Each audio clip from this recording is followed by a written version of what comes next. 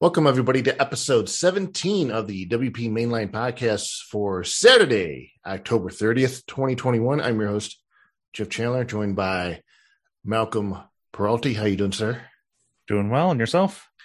I'm doing pretty well. The reason we're recording on a Saturday.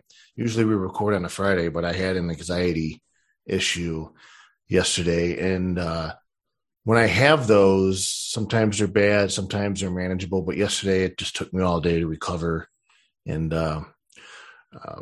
couldn't quite get back into the groove. Kind of a waste of a day. It sucks, but I have been doing pretty well, in terms of anxiety attacks and stuff like that. So I don't know, I just kind of crept up out of nowhere, but I took my medicine and I was A-okay by the time the evening came. So I want to thank you, Malcolm, for spending some of your Saturday with it. Folks out there, they say weekend. There's no such thing as weekends anymore. The week is never ending. It never ends. So great to have you here. And we also have a special guest with us that's going to help us dissect the news of the week. Liam Dempsey, sir, thank you very much for spending some of your Saturday with us. Hey, my pleasure. Thanks so much for the invite and for the opportunity to join you and Malcolm. I'm excited to be here. All right. So let's talk about our first story of the week. And this is referring to animated plugin icons. Now, if that's something that's new to you, you're not the only one. They're new to me. In recent weeks, I've seen people, mostly on Twitter, bring these up about animated icons, about how they hate them and they should burn and they're no good and we shouldn't have them. Scott Kingsley Clark published a poll on Twitter asking folks, what do they think about more plugin icons becoming animated? And his two poll options were, yay, animated plugin icons, or to burn them on. Not surprisingly, most people have voted to burn them on. I've never seen, I don't really browse the plugin directory that much unless I'm looking for, unless I'm looking for something, but Scott shared a few examples of some plugins that are doing this, like GiveWP is doing it. A lot of plugins by WPMU Dev have animated plugin icons, and some of them are flashy, and others are, kind of subtle. You really got to stare at the icon to see it. But nevertheless, more and more plugins are taking advantage of being able to animate their icons. So I did some research on this, and it turns out that within the past year or so, on the plugin review and the Meta Slack channels on the WordPress Slack instance, the notion of trying to get animated plugin icons banned from the directory has been brought up a few times. And basically what it comes down to is the team, there were folks suggesting that there be a guideline added to the detailed plugin review guidelines that would ban animated icons. But the team basically said, as long as the file size is kept down and it's not egregious, that they're going to allow it. But now it seems that some folks have brought up the accessibility concerns related to animated plugin icons. I think those are legitimate. Like, for instance, in terms of accessibility, one of the guidelines for WCAG 21 says that moving, blinking, and scrolling refers to content in which the visible content conveys a sense of motion. Common examples include motion pictures, synchronized media presentations, animations, real-time games, and scrolling stock tickers. And basically, folks should have the ability to stop or pause them, which you cannot do on the plugin directory. So there's accessibility concerns there. But the reason why they haven't added a guideline is because it's practically unenforceable. It adds too much work to the plugin review team. There are technical hurdles that have to be overcome in order to detect an animated image. But there is a ticket on track where they're working on some solutions on how to detect animated images and prevent them from even getting to the plugin directory, which would save the review team a whole lot of trouble, to automate this process. And based on everything I've read, animated plugin icons eventually will be banned or blocked or just won't be allowed on the plugin directory. And I don't mind that at all. I kind of cringe thinking about doing a search for plugins and then on the plugin page seeing about, I don't know, 6, 7, 8 different icons, dancing, being flashy, doing all these weird things. I'm more of a just keep it static, a static image. You don't need to be animated. But I understand why developers would participate in having an animated icon because it's a point of differentiation or point of difference in terms of all the search results. And if yours is animated, it could stand out. It can garner the eyes of a potential user versus one that's static. And I don't know, but eventually animated plugin icons is going to be a no-go. What do you think about that, Liam? Well, I'm with Jeff on it's new to me. The WP Mainline article was where I first heard about it, saw it on Twitter and read up on it. And equally blasphemous, I don't surf the plugin library all that often. I tend to go for what I want or what I recommend and what the recommendations are for this project or that task. And I think Jeff kind of covered it nicely that from a marketing standpoint, the animation makes sense as long as the files aren't huge and the animation is, I don't know what their definition of ridiculous or over the top or too much is.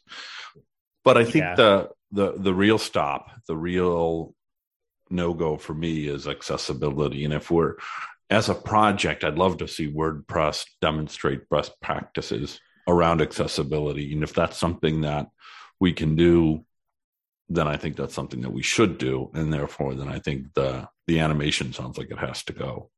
But isn't that kind of like a false argument in a way relating to this? Like, it seems like they're trying to figure out how can we make it so that this whole thing seems a little bit more abhorrent versus like, how do we address like why this is happening and how we can deal with it?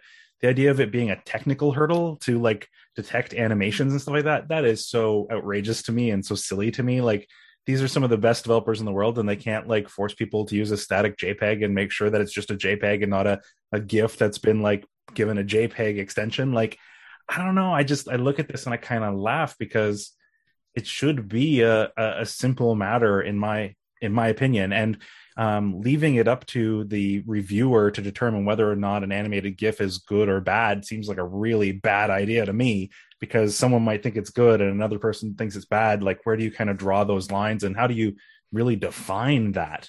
And then the whole accessibility argument, like I said, it's kind of silly to me. Like, I get that they're we want to be more accessible and we want to be more approachable in that respect, but I don't think that is the argument that should make or break this specific thing. I think that accessibility in terms of, animated content on web pages has come a long way, especially over the last like 3 to 5 years. And so if we're going to, go down that direction, that doesn't necessarily ban animations. It just makes it more of a complicated process that only the wealthy plugin companies can really afford to have someone work on. I think just ban it outright, block PNGs, block GIFs, make it so and that's what's going to happen. And that's what's going to happen because it's another opportunity for marketing or another opportunity to kind of grab attention. And it's going to make the whole thing look ridiculous. Like, the next time you search for a form plugin and everything's moving all over your screen, all crazy, like, that is not what I want to see when I'm looking at the repository. It makes me cringe. We make fun of Envato sometimes for like ThemeForce and stuff like that, but they also have a plugin area as well, and they don't allow animated pictures for their plugin repository. So like, if Envato doesn't, like, why the heck would WordPress? I don't know. It's just silly to me. Well, they are working on the technical aspects of it, and what you said, it will be blocked, it will be done, and it will be in a way to where it does not create more of a backlog for the plugin review team, because that's really what we're aiming here for. And then there's also a suggestion here by Alan Fuller about maybe because developers would use them to stand out in the search list. What if the plugin search algorithm could detect animations and bury animated icons at the bottom, so plugin devs would quickly revert to static? But then that's more code, in my opinion. That means that animated icons would be allowed. That like it's a thing, but we don't want it to be a thing. I don't want it to be a thing. No. So, and I mean, what issue are we truly trying to address here? Like, if we're trying to address the fact that people spending a lot of time and effort creating plugins and themes for WordPress are not feeling that this little icon is giving them the marketing that they need, then maybe we should try to figure out that, like, addressing that specific problem rather than like this amusing, like, stupid side quest of like, should we allow animations or not? Like, let's look at the real problem here and try to address that. Speaking of plugins, Josh Pollack, who is the co-founder of Cloudera WordPress, which was acquired in 2019 by Saturday Drive, he's announced a new project he's working on called Plugin Machine, and it's aimed at making WordPress plugin developers' lives easier. So what Plugin Machine does, it lays the foundation for developers to add new features to existing plugins. It'll help you create new plugins and packaging plugins for release. And there's going to be a web application that developers can use to create and modify plugins, in addition to a command line interface and API. And quote, in talking about the project, Josh says, quote, I am very interested in helping WordPress developers build more stable plugins and helping solve ecosystem level problems. For example, performance issues caused by commercial plugin updates. Developer tooling, like I'm interested in building, aimed at engineers and not site builders, is underinvested in. It's a smaller market. I believe the downstream effects are huge for those who serve site builders and spend too much time on bugs, conflicts, and words that eats up valuable time and resources that could be spent inviting and working on your plugin, end quote. So a lot of people are excited about it. I've seen the Notion on Twitter. He's got a lot of enthusiasm. A lot of people are chomping at the bit to use this tool and what he's working on. So for him to have this kind of excitement before even releasing anything, I think he might be onto something. Seems like it's like an advanced boilerplate in a way, right? Yeah, I mean, it kind of sounds that way. That's how I read it, and I'm not a developer. I'm a designer. So isn't that great? We have like these me. 3 non-developers on this call. Let's try to dissect this development plugin. It looks cool. It doesn't do anything for me specifically, but I mean, I'm sure there are people that can be excited about this. I'm super excited for it because Josh does amazing work. Setting aside that he's just a really nice guy and he's very community oriented. Cloudera Forms as a plugin filled a niche in ways that, at least in my view, other Forms plugins hadn't. And it's just a different take. And it's clear when you open up that plugin that he thinks differently about things than a lot of other folks. So even though it sounds at this stage that the plugin tool that he's making, the machine that he's making, is not going to be something that I'm going to buy a license for, because it's not really geared for me, I'm still excited to see what he brings out because he makes good products. And if he's, to Jeff's point, if this many people are really excited about it, clearly there's a void there. There's a need. And I'd love to see how Josh approaches it and how he tries to solve that problem. Do you use a boilerplate for your design? Like, if you're like in Figma or whatever, do you pull in like resources that other people have created as kind of the starting point for your design work? That's a good question. And I don't have a universal yes or no for that. I've been doing this long enough that I feel like I probably have a template in my mind that's just my style, my design, what looks good to me. Right. But no, I don't. I'm not like, oh yeah, I always use the 1, 2, 3 library to get, columns or rows or form layouts or this and that. No, let's get in my DeLorean, go back about 6-7 years. I use a theme framework. But I mean, like, the reason I bring that up is because I wonder if it's the same thing with developers. Like, while there will be an interest in a boilerplate, how quickly after that do people start going, well, I mean, this is cool, but I have my specific singular needs and kind of have to build it from scratch every time anyways, because this lets me do a quick proof of concept, but then whenever I want to do my own thing, I do it from scratch. And so I wonder if development is similar in that respect, where a lot of developers might find this interesting, but the actual at the end of the day, will they actually want to use it and really kind of be part of this process? I mean, I guess Josh's tool, the Plugin Machine, has to be better than what the actual developers using for their own boilerplate, right? it has to make it more convenient Yep. in many ways for them to replace whatever tools or boilerplates they're using now. And can we just give Josh props for calling it plugin machine? Because that's what it does. It helps you create and do all these cool things with plugins. I mean, it's a perfect name. Yeah, finally, a great name for a great product. So everybody's psyched about that, and good luck to Josh. And he's kind of gearing up. He's a few people have been able to beta test it, and he's getting ready to do a soft launch here in the next few weeks. Well, speaking of design and developers and whatnot, you published this link here. Hey, Eric Karkovac is getting mentioned on the show yet again, second week in a row. But he published a post on, speckyboy.com, an introduction to the WordPress theme.json file. And this whole theme.json file stuff has been getting a lot of press lately. And I know, Liam, you just recently finished up and released a client project. What's your take on the theme.json file? Yeah, I was looking at Eric's post, and that's a lot more technical than I get into it. So I'm thinking about that. Blocks are still complicated to make from my perspective as a designer. I can read a little bit of code. I can kind of make some things work, but I don't think like a developer. My first process is not, let me see if I can write some code. That's probably my approach is more, if ultimately it comes to code, let me turn to somebody who knows how to do it. But I like the idea of something that is a bit more portable between different projects or different websites or different systems. That I really like, where everything isn't at the block level or in the database. It's a little bit easier to just grab this from one theme and pop it into another, kind of getting back to that boilerplate or that starter theme.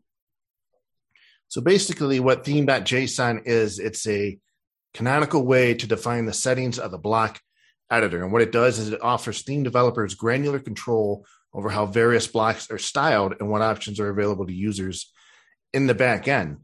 So it allows for like site-wide defaults for styling colors, fonts, even the editor itself, but it also enables developers to go deeper and manage things on a per block basis. So I read this article and I was kind of thinking, back in the day, if I saw something I liked on a website, like how something looked, I would just use the inspector tool, maybe find the CSS that's related to it and try and pick and choose, copy and paste some of that stuff into my own website, which I don't know. It seemed like it would work. Usually it doesn't, but it seems like with this kind of portable new theme.json file technique for themes and styling, that I'd be able to pick and choose different bits and pieces from within that theme.json file, add it to my own theme.json file for the theme I'm using. And I think it would kind of a little bit like plug and play. It seems like that. It seems like that's going to be possible. Maybe a little bit more. I think there's still some complexity there in terms of like how blocks work and stuff like that. The article kind of shows using like the 2019 theme and some like of the default themes, what theme.json like quote unquote options are available. But yeah, when I looked at this as someone who's like a tinkerer, I don't consider myself a developer either. I look at this and I'm like, ooh, this feels empowering. Like to the quick ability to like set things as true and false to enable or disable options. That's super helpful to me because some of the sites that I help manage, the like publishing staff are not tech savvy at all. And so if I can disable some of these options to make it so that they can't even kind of mess up the look and feel of a site, I mean, that seems like a really good thing. And I kind of goes back to the discussion we've had previously where I like the idea of, making the publishing of content feel very simple for the people that's all they want to do, right? So the idea of having blocks that are locked in position where you can change the text and the image, but you can't like move the block or totally mess it up. The idea that now we can turn off a bunch of these options and make it very simplistic for, a writer or a publisher to be able to interact with these things on your site. I love this direction. I love these options that we're being given. Sorry, go ahead, Jeff. No, I was just going to say that kind of branches off into a broader conversation where I've I've been participating in the Twitter Spaces WordPress Hangouts that Brad Williams has been doing on Fridays at 1 p.m. I think it's at 1 p.m. on Fridays.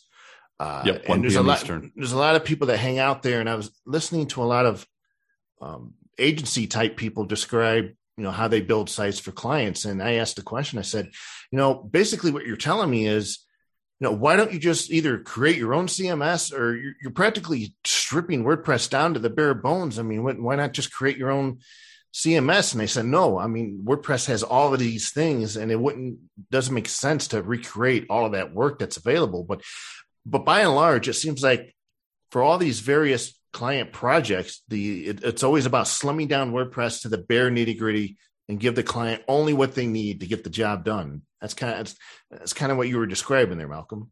Yeah, for sure. Yeah, and I'm really excited by that, because just because we can make everything purple on a website doesn't mean we should. and one of the great things about the block editor is people can do whatever they want, but that's also a real danger from a design consistency or presentational consistency. And so if you've got 4 or 5 different people and somebody always makes the heading purple and somebody else makes it orange, there's some problems with that. And locking that down helps visual presentation consistency, among other things. So I like that idea, and that it's going to be a simple editable file. It's pretty exciting to me. Have you had to deal with that much in your career, Liam? Where you hand over a project and it's beautiful and perfect and it's your little baby and you're happy with it and go fly, little birdie. And then 6 months later, you look at it again and there's no way I designed that. Yeah, exactly. Question, Malcolm. Yeah, of course. And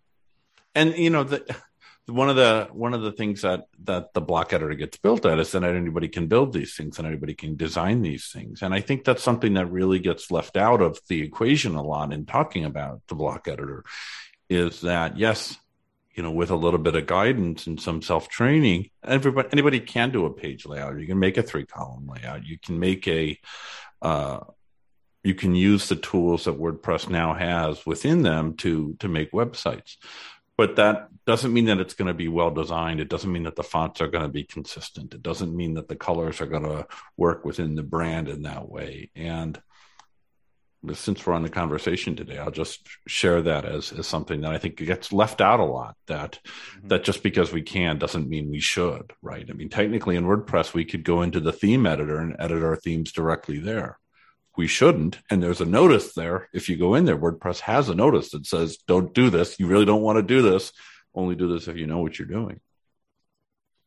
Yeah. Well, and speaking of that, what was one of the things that, in your experience, because you just recently built a client site using the block editor, I think you used all core blocks. And one of the things you had mentioned was you'd like to see more abilities, more like, I guess, what was it, filters and hooks to be able to lock things down more?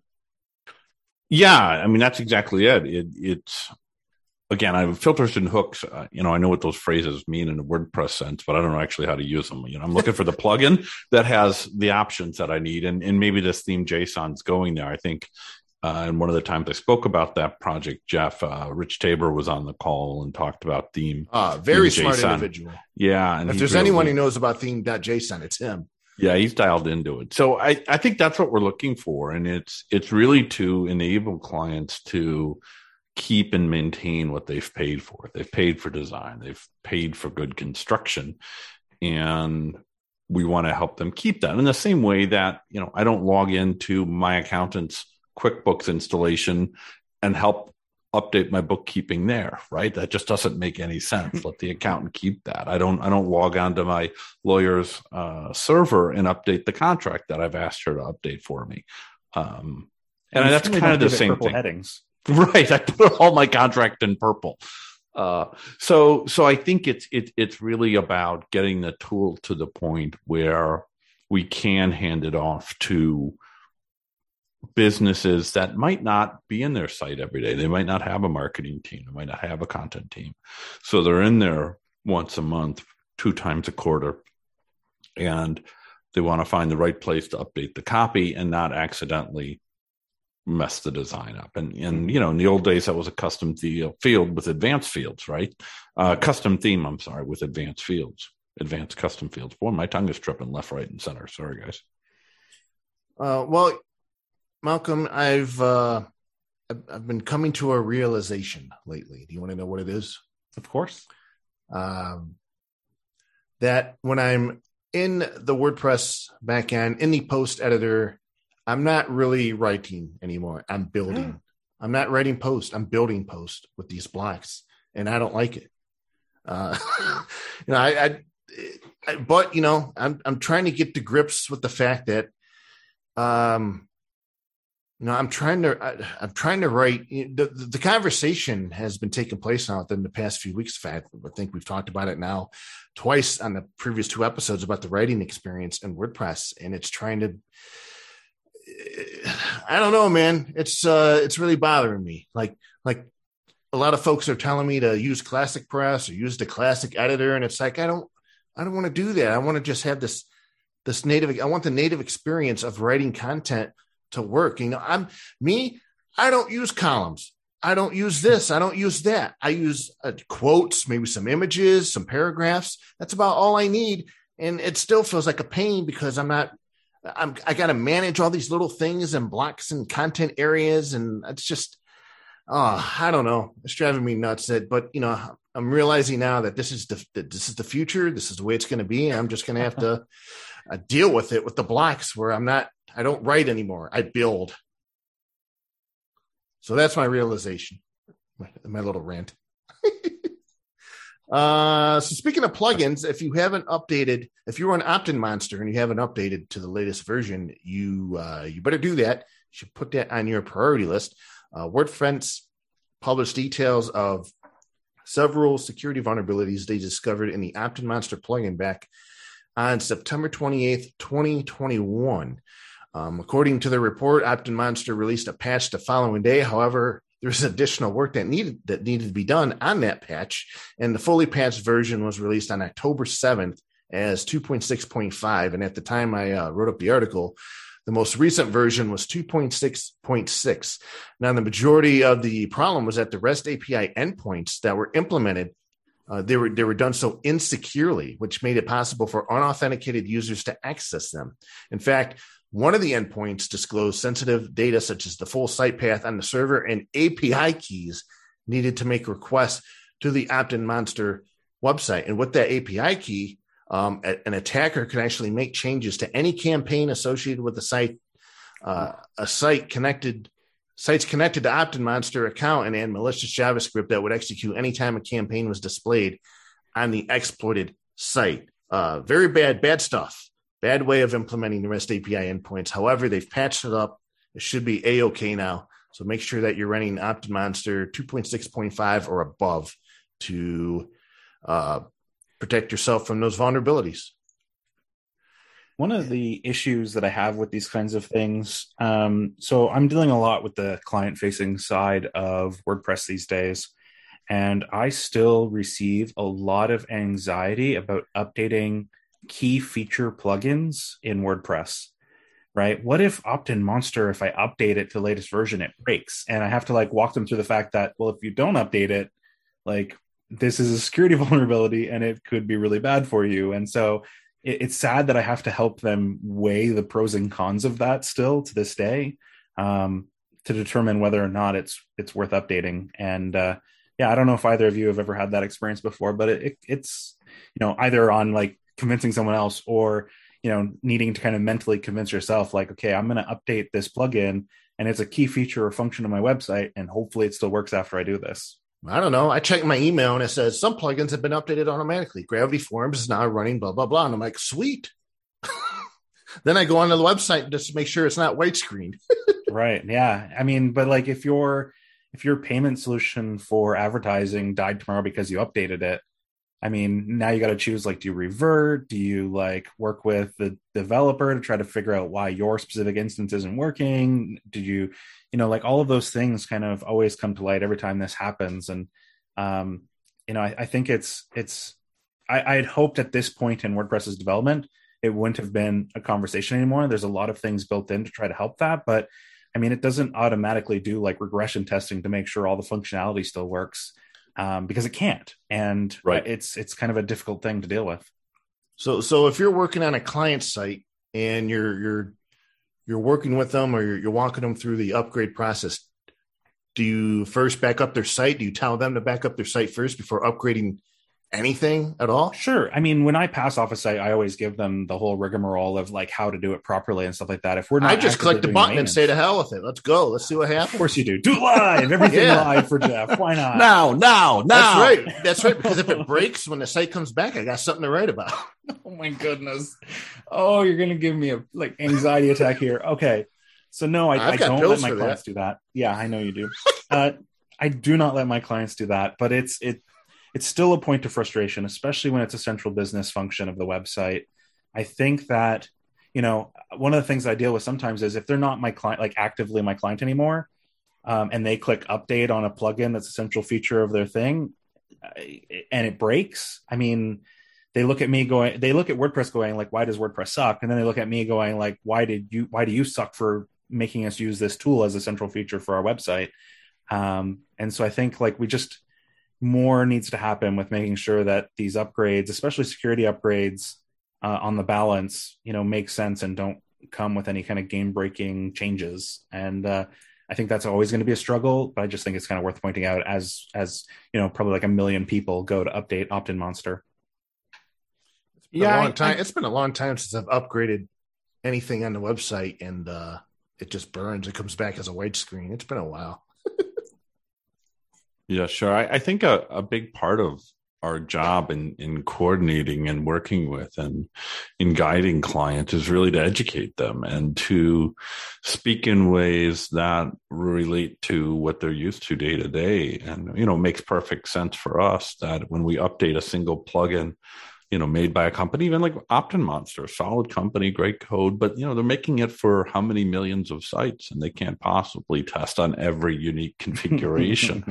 And even if we're using a good host and a reputable provider, and we've got other quality plugins on there and a quality theme, things can still break, right? I mean, its code is written by humans and it runs on machines made by humans. Inevitably, things can break. And I find that if over time, if we can teach our clients to understand that things break, even their car breaks or computers break, they make mistakes as lawyers or as accountants or as plumbers or whatever there is. And we just can't control everything. And so we try to put as much in place as we can, like quality hosting, regular backups, backup before you update things, all the kind of best practices that we hear so much about in the WordPress community. Those have come a long way. I mean, if you thought about updating websites 10 years ago, now it's a click of a button, but you used to have to, do all this stuff by hand and drag things in SFTP and, all the other things that used to be much more laborious, but now companies have made that so much easier. And I wonder if it's almost like, if it would be great to get some kind of stat, like an Opt-in Monster updated, and of the 4 million installs, 17 broke the site or something like that. So like statistically, it's just not really a concern day to day. I mean, it's a real problem. And for the 17 people whose site hit the white screen of death, it's a huge problem. But that doesn't mean that we should stop updating plugins, because statistically it's not a real concern. No one's been educating me, because I still use password as my password on the site. So. Oh my goodness. You're killing me. What?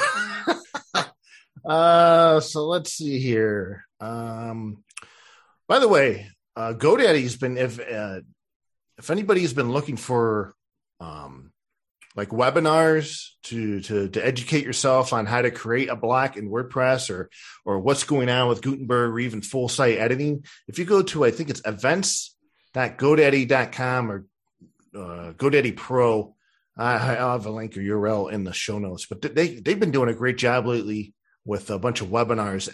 Alex has been a great series on how to build a block and how to manipulate it and assign colors and things like that to it. So definitely check that out. And by the way, speaking of GoDaddy, if you're looking to increase your productivity, one tool that helps thousands, maybe even millions of web developers and designers do every day is GoDaddy Pro. And what GoDaddy Pro does, it combines site, client, and project management all under one roof. So whether you're new to web design or looking to grow your business, you'll find free tools, products, guidance, and support to help you deliver results for your clients. So you can manage clients, you can do all that stuff real easy, real convenient, all from a single place. And if you manage multiple clients, it's got to be real nice. Now you don't have to worry about keeping everything in a Excel spreadsheet or anything of that nature. You can have everything right there in one place. So for more information, check it out at godaddy.com/pro. And thank you very much, folks, for helping me pay the bills. I caught Alex's webinar on, what was it, Thursday afternoon, Friday afternoon? Did you see that? It was part 3. Was it part 3? I think he was doing part 3 on how to build a block. And I've never met him before. I've never seen a webinar with him. I've never watched a WordPress TV video. And I was only about 2/3 paying attention to it because I was trying to get a couple other things done.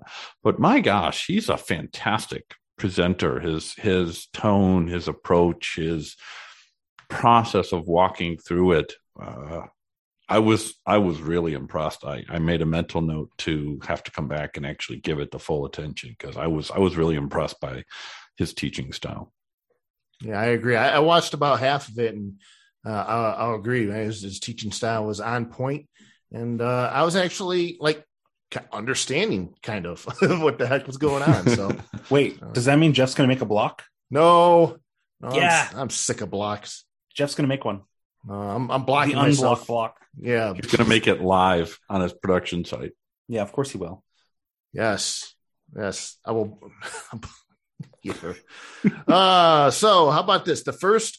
Maybe the first WordPress agency to accept cryptocurrency payments. You linked to this, Malcolm. What do you think about this?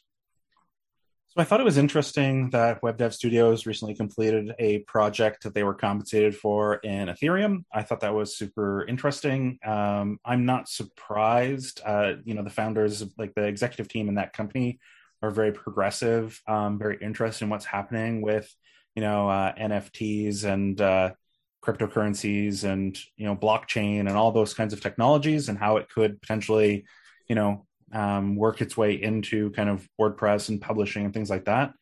The fact that it was, potentially, multiple thousands of dollars for taking payments in Ethereum. I don't know. Something tickled me about that. And will we see other agencies do these kinds of transactions? I thought it was interesting that when they sold the project for one ETH was worth $3,800, but now it's worth $4,447. So they made bank on that. Exchange what rate. it is, it's an investment. It could have went the other way. So it could have. They received a payment of $3,800 with one ETH, but that $3,800 turned into $4,447 without having to do anything related to the project. The project was already sold, already done. But it could have went the other way too, where if ETH would have dropped in value, then bonus to, I guess, the client or what have you. But they explain that they're willing to accept the risk involved with ETH, and that if anybody else who's going to get involved and accept cryptocurrency should also know and respect the risk involved. And that's just it, isn't it? Is it worth taking on that risk? If it's the difference between getting the client and not getting the client, maybe. But outside of that, I don't know that I would take on that bet. I am invested in cryptocurrencies, but I'm not like one of those bullish to the moon, going to make me $1 million kind of people about cryptocurrencies. So I don't know that I would take the risk. How much you going to charge me in Dogecoin? Yeah, exactly. Shiba Uno coin or whatever. I don't know. Yeah. And we've seen periods of time where it has gone up or down by as much as 30% over the course of a week. In terms of major coins, Decentraland, which is the coin name for Mana, MANA, recently over the last week has gone up 221%. Right. So if you would put in $1,000 in that, you would have, a $2,000 worth of that coin today in US dollars. So, you have no idea, like, and that's over a week. So you have no idea what these cryptocurrencies are going to do. You might think you do, but you don't. And I think it's interesting and it's fun and it's a gamble. And I mean, a lot of people can't help but gamble. I guess, the risk was probably fairly low when you're looking at something like, Bitcoin or Ethereum or some of those other main coins. But I don't know, I thought it was kind of neat, but also I don't know that I would take that bet. What about you, Liam? Would you get paid in a cryptocurrency?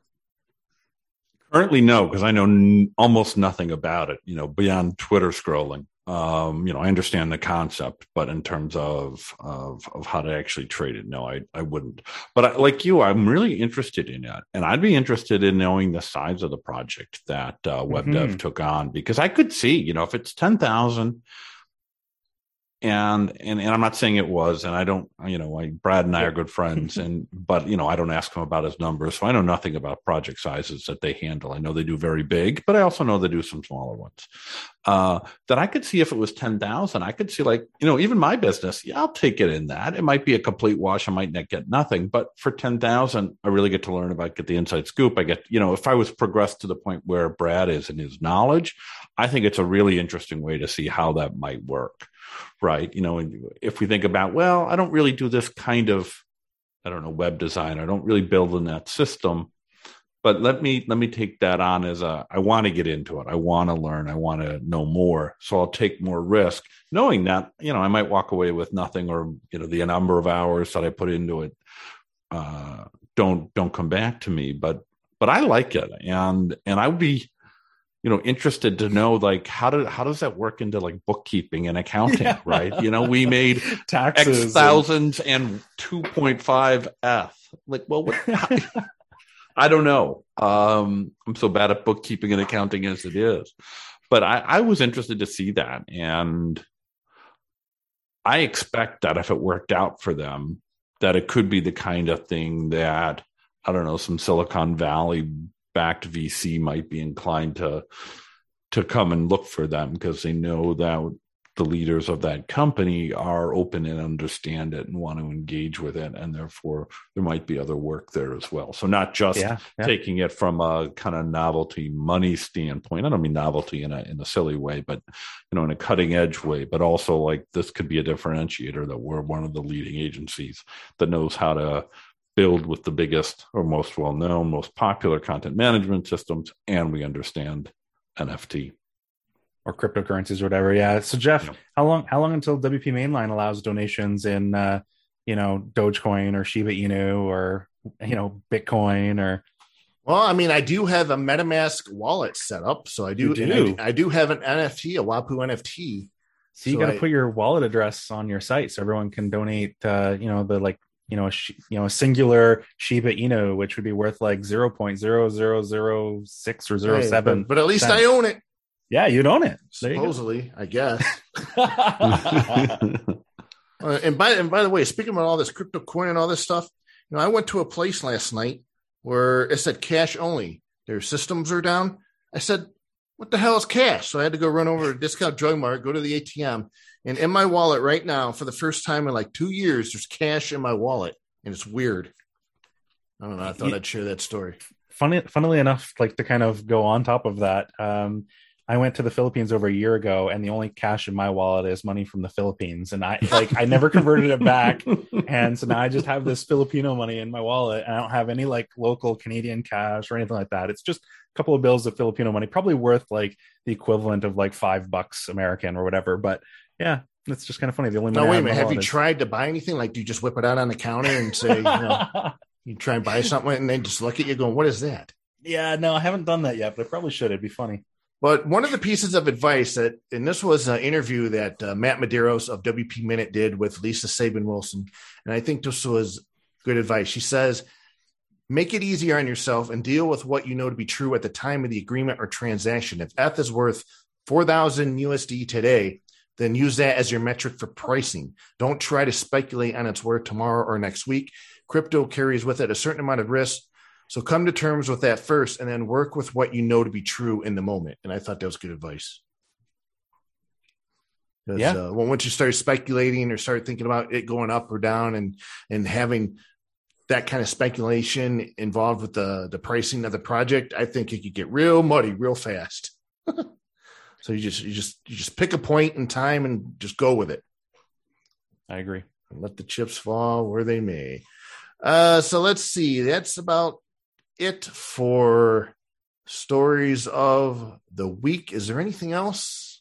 Really? Well, I mean, the big thing in my opinion is, here we go. If you're listening to this podcast, yes, and you're not supporting WP Mainline, Jeff has created a whole bunch of ways to do it, and we will get him to put his MetaMask wallet address out there so you can start sending him money on that way too. But if you haven't seen the really cool advertising, like the custom boxcar things, you definitely got to go check out WPMainline.com and see those advertisements. He also has a system where you can become a member of the website, and basically that supports this podcast, other content creation, other things that we will eventually get Jeff to do, maybe including even making his own block. So go ahead and check out WP Mainline and check out all the different advertising and sponsorship options that are available today. My own block. Oh boy. No, sponsorship where Jeff will build you a block. It's kind of funny. In between where the signals are on the train on the railroad, the different sections are called blocks. So there you go. I can't get away with it, even if I tried. Even my passion for trains, blocks. Got to deal with blocks and trains. When's the new boxcar coming out, by the way? If there's no delay and he launches on Monday, then everyone will see the Do the Woo fresh rebranded boxcar on Monday. Perfect. Bob WP. And I would very much like anybody out there, if you've got a plugin, if you've got a service, if you've got an agency, I mean, don't rely on me. Get rid of me. Bypass the middleman, aka me. Just buy the boxcar. You get something really cool made. You can keep it. You can share it. It'll be on the website. It'll advertise, point a link to whatever it is you want to advertise. Then you don't have to worry about me and hope that I write about your plugin, product, or service. Could be bad review, could be good review, but now you just pay me $500. You get something nice and cool on a reputable WordPress site, and then that's it. Easy peasy, easy marketing. Very sound investment. Let me tell you. I mean, yes, of course. Sound. Yeah. Yes. Very, very much sound. So that's going to do it for this episode of WP Mainline Podcast, this Saturday edition. You can find show notes for this episode and all other episodes on WPMainline.com. Just click the podcast link. And you can follow me on Twitter at Jeffro, JEFFR0, where you can see me rant and rave about how I hate writing in WordPress. Because I'm building, I'm not writing anymore. It's sad. And Malcolm, where can we find you? Well, I mean, you can find me at Find Purpose on Twitter, and always you can reach out to me through Camber Creative, where I'm a product owner, and Press Titan, where I am the co-founder.